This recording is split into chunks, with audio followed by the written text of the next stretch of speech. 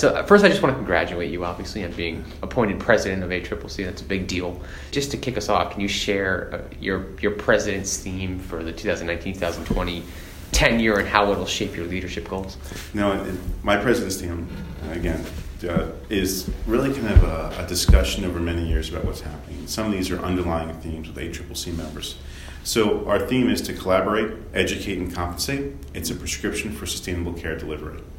And really we're focusing on collaboration as one of the major themes, and collaboration really is among the healthcare team members. We often think of the physician as the main component, but now we're seeing these layers of integration for the treating oncologist. So we have members who are, for example, molecular pathologists, physicians involved in deciding the diagnosis of the treatment of care based on the new molecular techniques coming out. So we have biomarkers, we have genetic areas being developed, we have fusion proteins. So things which were highlighted 10, 20 years ago are now integral members of teams. We have financial advocates. In order to get these patients the drug therapy or even the genomic test, they're interwoven into our current healthcare team membership.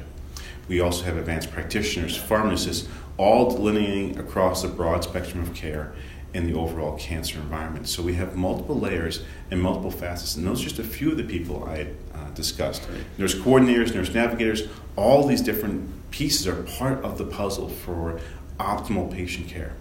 And so that collaboration really provides patient outcomes in the cancer center. And that's one of the discussions on the actual collaboration piece where we're focusing on too.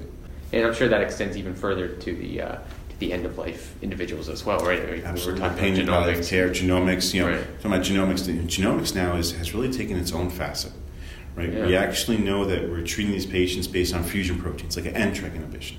We have FGF therapies approved and also up and coming, for example, cholangio, where we're going to see this actually pop up in extensive utilization. We also know that there's certain mutation characteristics which will actually be binding in regards to, for example, we have MEK and BRAF inhibitors in these cases. We'll be using that for colorectal cancer and any type of cancer which shows up. BRCA mutations, where we have BRCA, we'll be using PARP inhibitors. So we're really seeing that already with pancreatic and a few other disease states moving forward. So the overall idea of actually treating the cancer based on a few classical cytotoxic chemotherapies has changed. And that's where we're seeing a lot of integration with, genomic-based medicine. We have our molecular pathologists, which I mentioned. All of these are changing the current dynamic of healthcare because we're not only treating the disease now, we're treating the mutational load of that disease, whether it's a TMB, looking at PD-L1 expression with immunotherapy, or looking at a fusion protein like an NTRK inhibition, where we're treating that patient based on the mutational load for the actual disease state. That actually kind of brings me into what I wanted to ask you about, and that's sort of sustainable and patient-centered care. So what is your perspective on the role of multidisciplinary clinical pathways or standardized care and the blending of standardized care and individual patient-centered care? Is there a common ground? Because, at first glance, they seem to be a bit of friction just in between finding a meeting point for standardizing care and treating an individual patient. Do you have any thoughts on that? We wouldn't probably say it's multidisciplinary pathways for treatment. We would probably say modalities for treatment. We have multiple disciplinaries involved. So we actually have multiple healthcare team members involved. Right. So if that's the case, we all have our roles. And sometimes those roles change, right? And we also have to address new methods for alternative payment models and what they're looking at too. So when we look at alternative payment models or oncology care models, all of these actually have a role. And some of these roles are actually, and again, not being looked at for how that is actually addressed. And what I mean by that is uncompensated care, looking at the compensation piece. So all of these members have roles here. But how do we address pulling all those people together? How do we actually help pay and address the overall care for a nurse navigator? How do we actually help understand? And this is not really kind of a payment model discussion, really. It's actually addressing that cost associated to take care of that patient. So that's that compensation piece. Looking at their overall roles, they all have a regulated piece in that care model. When we talk about alternative payment models and also other areas we're looking at, we have our nurse navigators addressing the navigation of the patients. There are certain metrics which they address to make sure those patients are continuing their care, and also distress screenings. How does that work out? Depression screenings. We have our nurse coordinators in clinic addressing the patient care, making sure the patient is actually being seen, having tox checks, to make sure they're not actually having any issues with their chemotherapy. We have oral MTM pharmacists, where the pharmacist is addressing adherence for those patients to make sure they have the appropriate outcome, but also addressing, for example, if they're having side effect profiles or other measures too. So that makes those patients who are on oral chemotherapy not coming into the clinic, for IV chemotherapy, addressing that. We also have our financial navigators.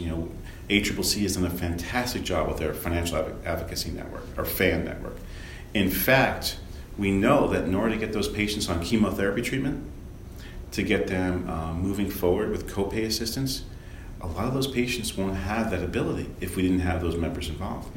And that can include looking at patient assistance for any type of biomarker analysis or next-generation sequencing, oral or IV chemotherapies, just to start off in that discussion, let alone looking at transportation issues, housing if they're coming from a longer area. All of this key pieces, ACCC has done, I think, an incredible job in addressing some of these key financial discussions. That FAN network helps build a foundation for where we can all move forward to address those patient outcome models. Because if the patient can't arrive at the clinic, we can't treat them. If they can't get their scan, we don't know what's happening to the disease, right?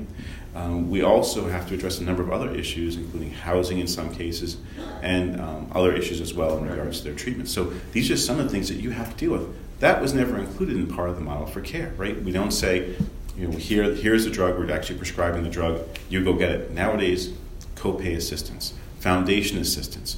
If it's off-label, how do we get the drug to the patient? Do they meet certain criteria? All take time. And this is one of those key important pieces for the financial advocacy network too. While we're on this discussion of considering all patient characteristics and sustainable care, really just patient-centered care, how do biosimilars fit into the equation? We're not seeing a high uptake in having them come to the market. So is there a place for biosimilars in this new way that we're approaching patient care? So we talked about collaboration, we talked about compensation. The other part is education. One of the key focus pieces will be education on biosimilars. That's just one of the pieces for the education area. ACCC has a large number of members around the country who are integrating new therapies and also new types of therapies into their practice, whether it's a small practice or a large practice or part of a health system. The education piece, one of those pieces is biosimilars. The issue that we're looking at, kind of making it as succinct as possible, is the fact that we have seen a lot of litigation prevent those biosimilars from entering the market. Well, don't ever forget, just take a step back. Filgrastim Sandoz was approved. It took over 6 months to get that drug out onto the market. So we had a 6-month delay.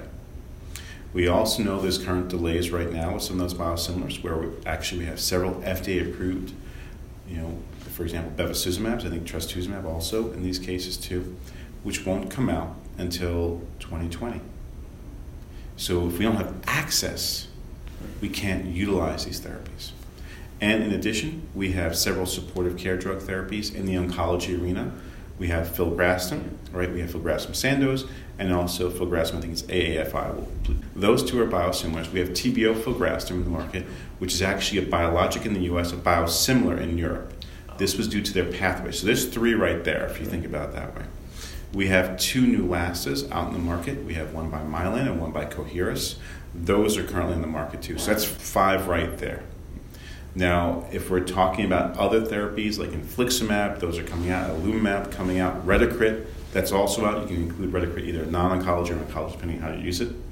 So that's 6 oncology right now that's currently on the market. Okay? But yet, there are some on the market which are approved but not released yet. So you're looking at 2020. So really 2020 will most likely be the year of the biosimilar. And it's true, we have approvals this year, but 2020, we're going to see a mass integration into our current healthcare system for this. We will look for several rituximabs, 4 or 5 trastuzumabs, several bevacizumabs. So we may actually have the big 3, and I say the big 3, rituximab, trastuzumab, bevacizumab. These are our big 3 we're going to hit in the biological market. There'll be some more sensitive discussions when it comes to curative therapy intent, such as with our rituximab and trastuzumab. about whether or not there'll be scrutiny for utilization as well.